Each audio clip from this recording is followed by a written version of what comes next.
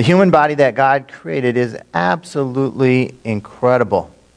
When you study it, it's just amazing. The average human heart pumps over 1,000 gallons a day.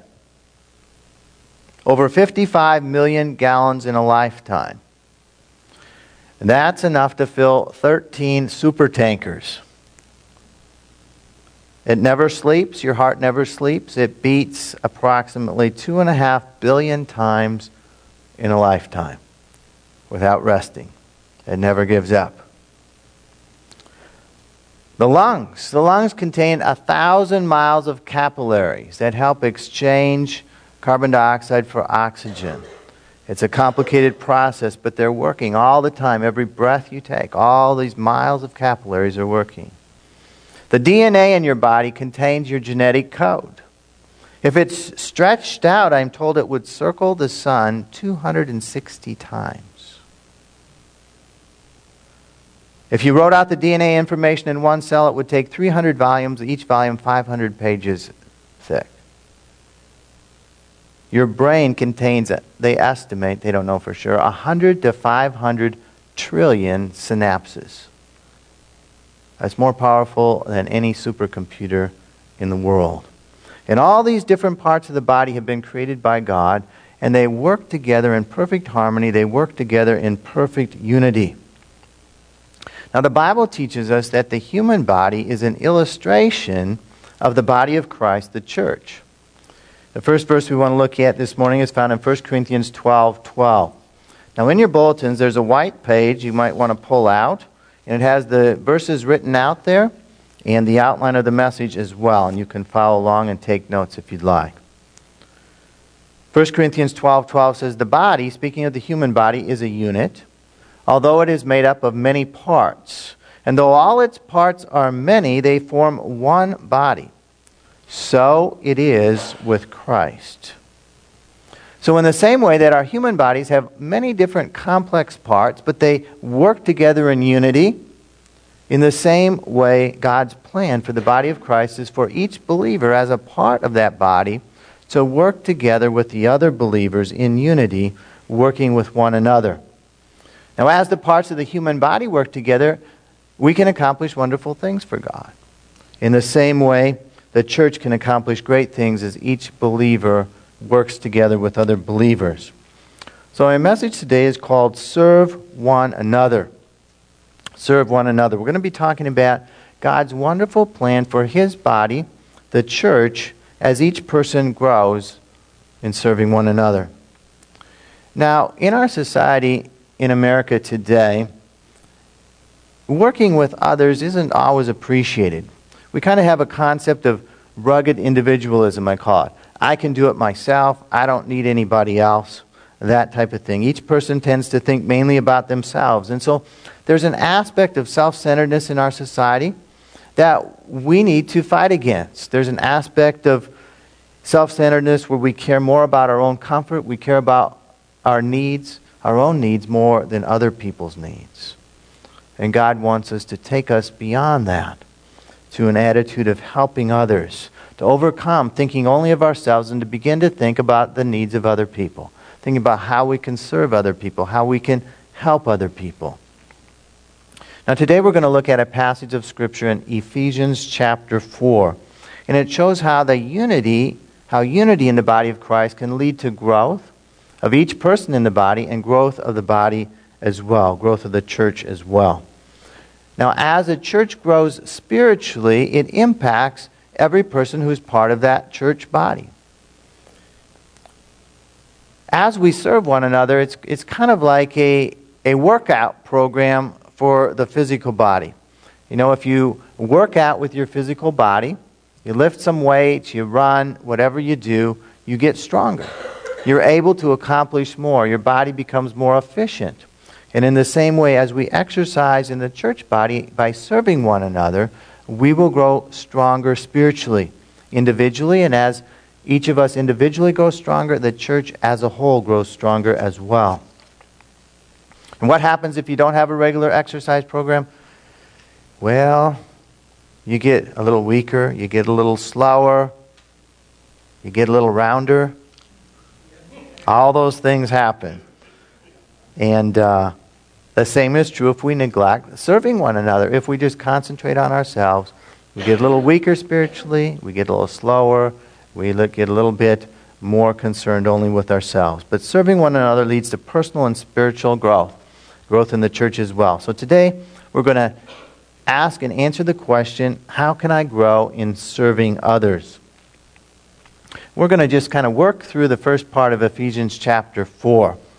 The first principle from that chapter is that God wants us to live a worthy life.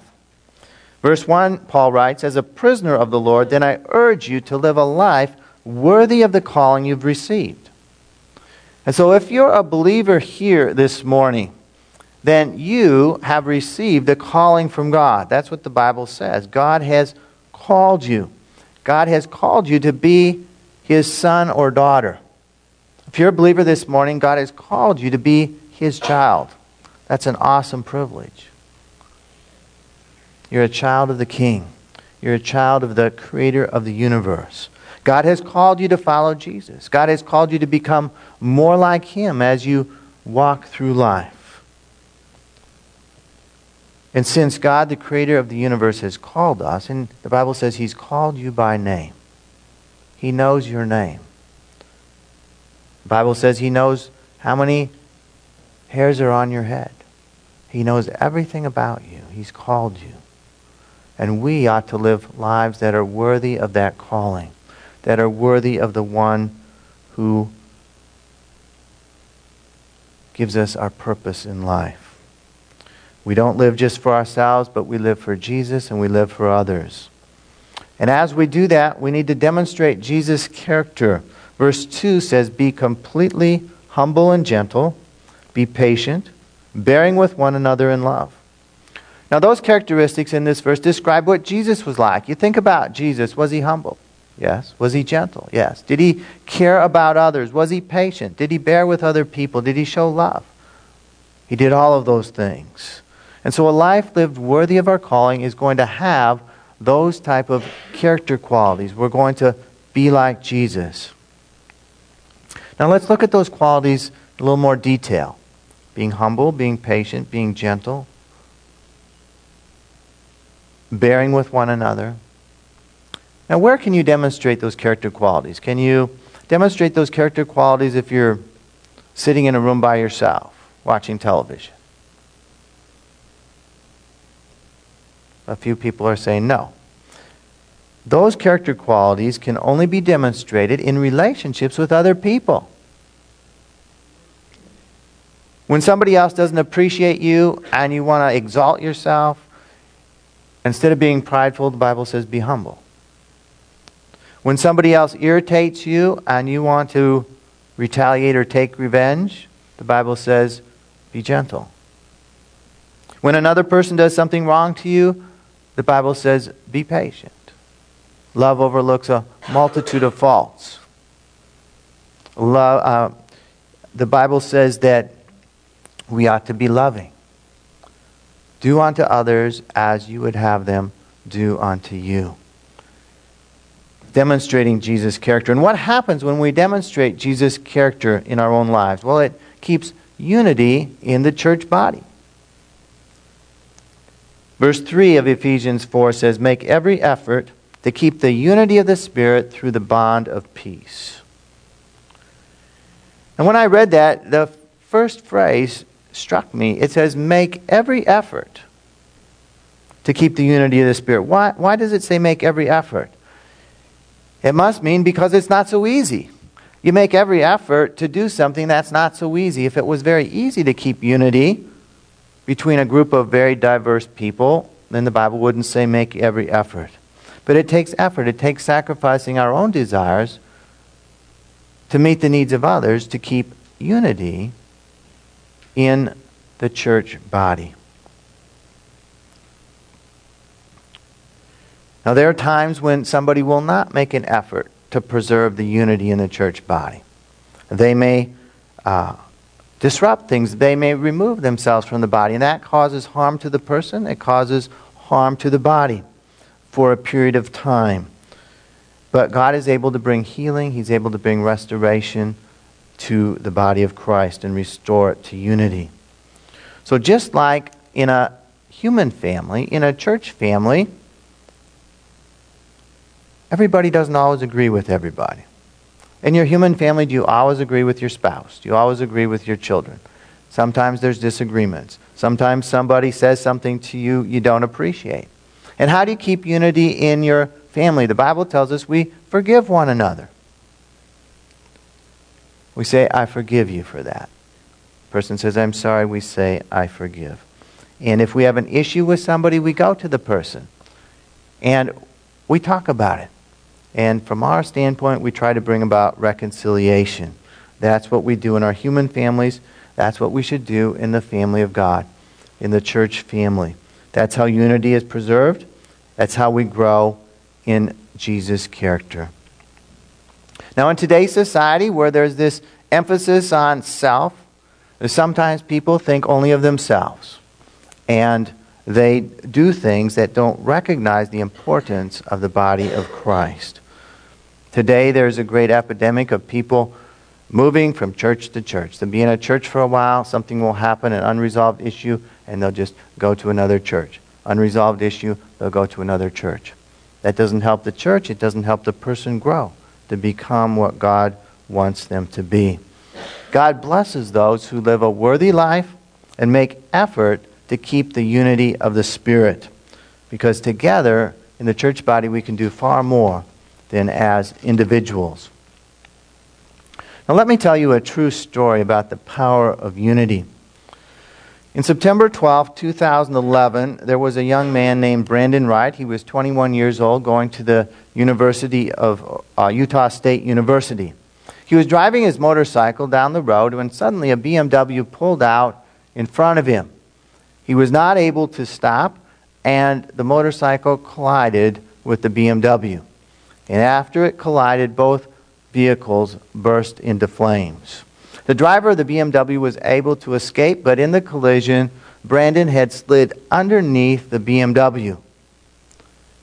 The motorcycle was aflame, the front of the BMW was on fire, and a crowd surrounded the burning vehicles. A woman looked underneath the BMW and saw that Brandon was still alive, but he was trapped underneath the car. One bystander came by and tried to lift the BMW, and of course, it didn't budge. The flames got higher and higher, and the crowd began to grow, and finally, one after another motioned until there was a group of about a dozen people, and they lifted up the side of the BMW, and somebody pulled Brandon out. By that time, the emergency responders had arrived. They put the fire out. They put Brandon on a stretcher, took him to the hospital, and he survived. He was rescued in the nick of time. In fact, if you want to do it, you can search YouTube for Brandon Wright, and somebody was there and actually took a video of not the accident, but the fire, the burning, and the rescue as the people lifted the car and pulled him out. It's absolutely amazing. But the point of this story is it couldn't have happened. Brandon couldn't have been rescued with just one person. One person couldn't do it. It was the power of unity when a group of people really took their own lives in their hands, because who knows when that car could have exploded into flames. They sacrificed their own potential safety to go over there to lift up the vehicle and rescue him. And as they worked together as a united to serve, the task was accomplished. In the same way, God desires us as believers in the body of Christ to serve in unity and help others. The next principle we see, we're supposed to live lives worthy of our calling. The next principle is we need to recognize the grace of God. Jumping down to verse 7, it says, "To each one of us, grace has been given as Christ apportioned it." To each one of us, and that means you. Each believer in the body of Christ, if you're a believer here this morning, has been given a measure of grace. And what is grace? Grace is a gift from God. It's something that we don't deserve, something that God gives to us. something God gives to us to help us live the life that He's created us to live. Now, we don't deserve God's grace, but He gives it anyhow. God gives many different kinds of grace gifts. One you might not have thought of that the passage highlights is that spiritual leaders are God's gifts. Verse 11, it says, "It was He who gave some to be apostles, some to be prophets, some to be evangelists, and some to be pastors and teachers." So here God's Word lists 5 different kinds of spiritual leaders that God has called to lead His church. Apostles, they plant and oversee new churches, or many churches. Prophets bring God's direction. Evangelists lead people to be saved. Pastors and teachers lead and teach in churches. And so God has put a structure in churches by calling people as spiritual leaders. And these leaders help each person in the church to be prepared for serving or for service. Verse 11 says it was He who gave some to be, and then it lists all the spiritual leaders. Now, what was the purpose of those gifts being given by God? To prepare God's people for works of service, so that the body of Christ may be built up. And so the pastor's job, the pastor's role, the task of the pastor is to lead and prepare God's people, believers in the church, for service. The task of the spiritual leaders is not to do all the work. It's to prepare and point people in the right direction, to equip and prepare every person. And you remember that each believer has been given grace. We talked about that already. Some people think they have no talents, no abilities. How can they help? But God says, no, every person, every believer has a grace gifting from God to be able to serve in the body of Christ. And the end result is that as everyone serves in the body of Christ, the church body is built up. Now, as we grow, as we serve others, we can grow more like Jesus. We serve, verse 13, until we all reach unity in the faith. There's that word unity again. And in the knowledge of the Son of God, and become mature, attaining to the whole measure of the fullness of Christ. And so as you serve, not only is the church body built up, but you mature. You become more and more like Jesus. That's really the definition of maturity. As you serve, you also grow in your understanding of God. You grow in your understanding of Jesus Christ. And so God's grace can accomplish wonderful things as we cooperate with our leaders, as we cooperate with the Holy Spirit to serve others. So who are the spiritual leaders at Life Church? Well, our leadership team is listed inside your bulletin, and sometimes things just fade into the background, but inside your bulletin on the left is listed the leadership team. I function as the lead pastor. I oversee the leadership team, and the leadership team meets monthly. Seems like a lot of people didn't know there actually is a leadership team. Yes, it's in your bulletin, and there it is. And we do meet monthly, and we communicate during the month as well. My wife Carol functions as the children's and women's ministry leader. Other leaders in the church are listed there: Robert Tucker, Doug Schaeffler, and Calvin Holderby, and they function in a variety of leadership roles. Now, how can these spiritual leaders help you grow to become more like Jesus? Well, in different ways, spiritual leaders can help us and teach us how to apply God's Word to your life. Spiritual leaders serve as an example of how to live a godly life and how to serve others. Spiritual leaders have faith. They have faith to pray for you and to see God answer those prayers. Spiritual leaders have wisdom to give you counsel in important decisions or when different issues arise in your life. And I think that many people do not use the gifts of spiritual leaders in their own lives enough.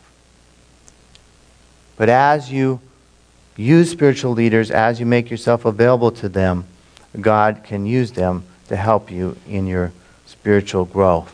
Spiritual leaders aren't perfect. We would all admit that, but spiritual leaders are God's gift to bless you and to help the church to grow as we serve one another. And as we serve one another, it brings maturity. We've already mentioned that, but it is highlighted again in Ephesians 4:14. It says, "Then we will no longer be infants, tossed back and forth by the waves and blown here and there by every wind of teaching and by the cunning and craftiness of men and their deceitful scheming. Now, in life, it's very important for children to grow to maturity. Now, physical maturity happens kind of without too much work. You just feed a child most of the time, right? You feed a child and they grow.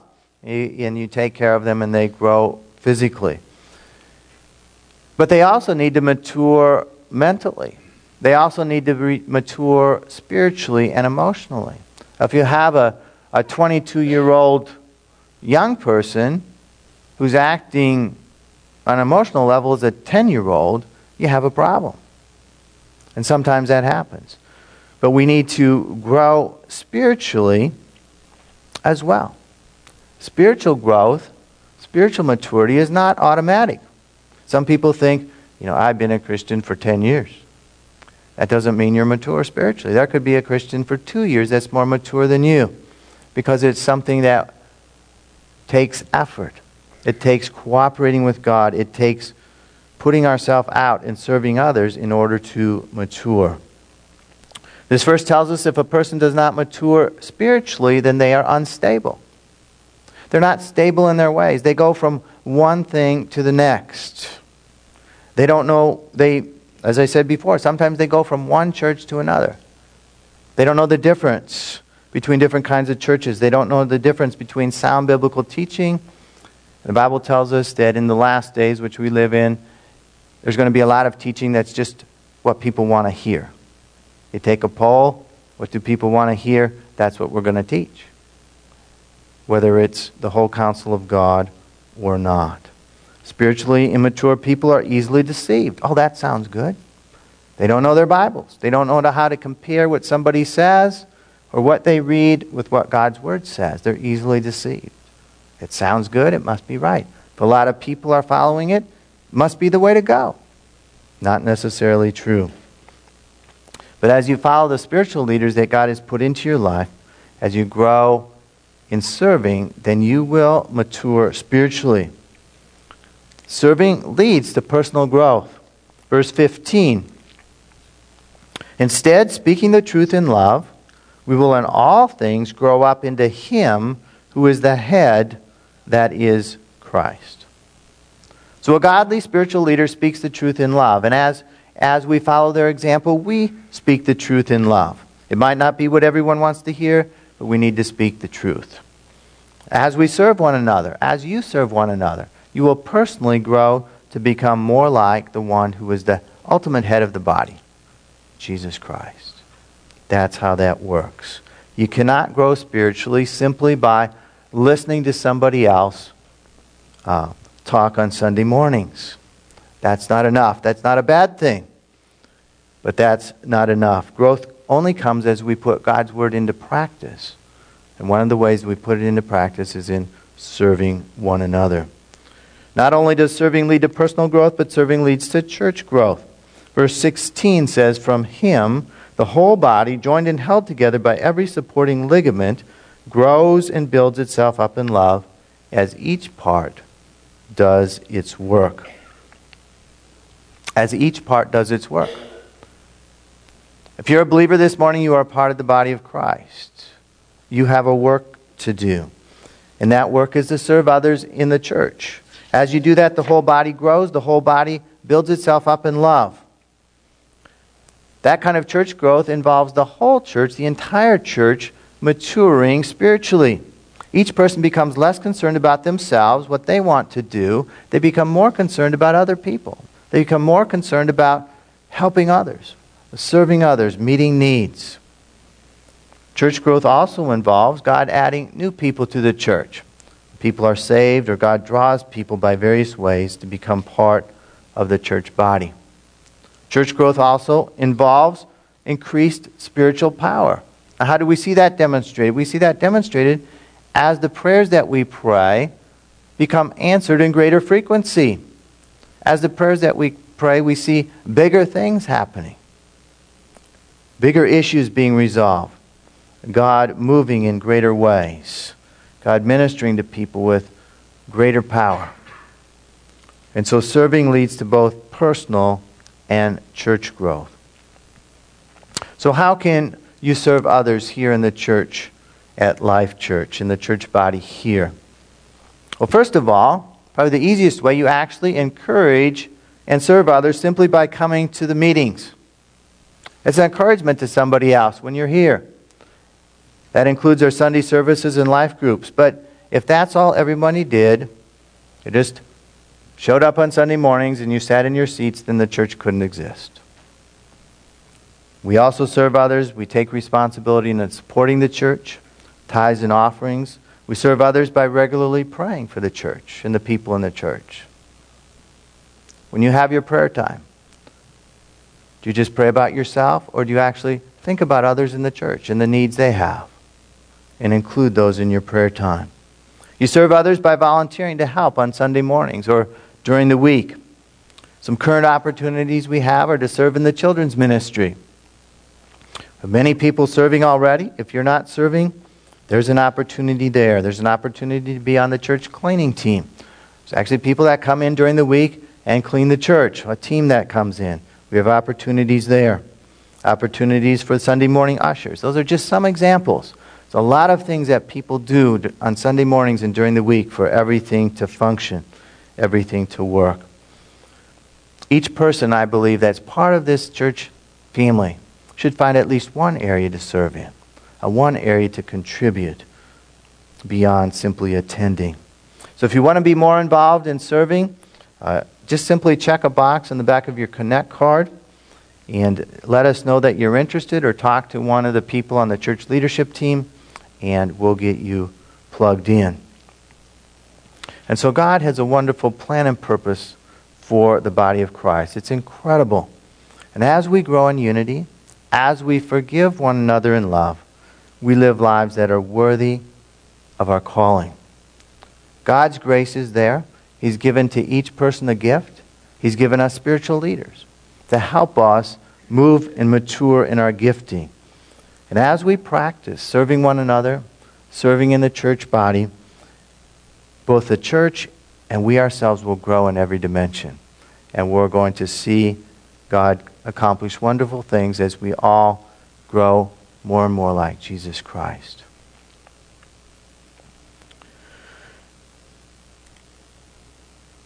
Now is what I call action time, the most important part of the service.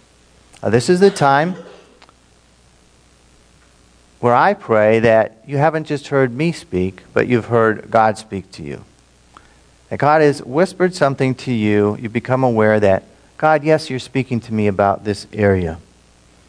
And when God speaks to us, we need to make a commitment to take action. It's not enough just to hear the word. The word must be put into action. And so this morning, the basic question is, how am I going to grow in serving others? What area do you want me to grow in?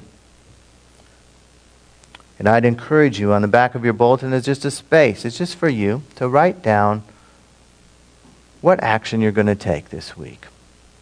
And so, perhaps you're here this morning and you're not sure if you're a believer. Well, for you, the action you need to take is to make sure that you have a relationship with Jesus Christ. Make sure you're part of the body of Christ. To do that, you need to admit that you've sinned. You need to believe Jesus died on the cross to forgive your sins, commit your life to following Him.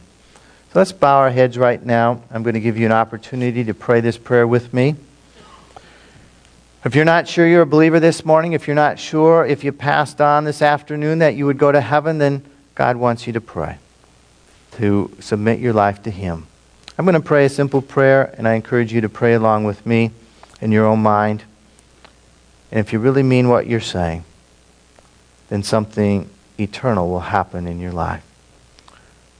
Say, Father, today I admit I've done wrong things. I've sinned. I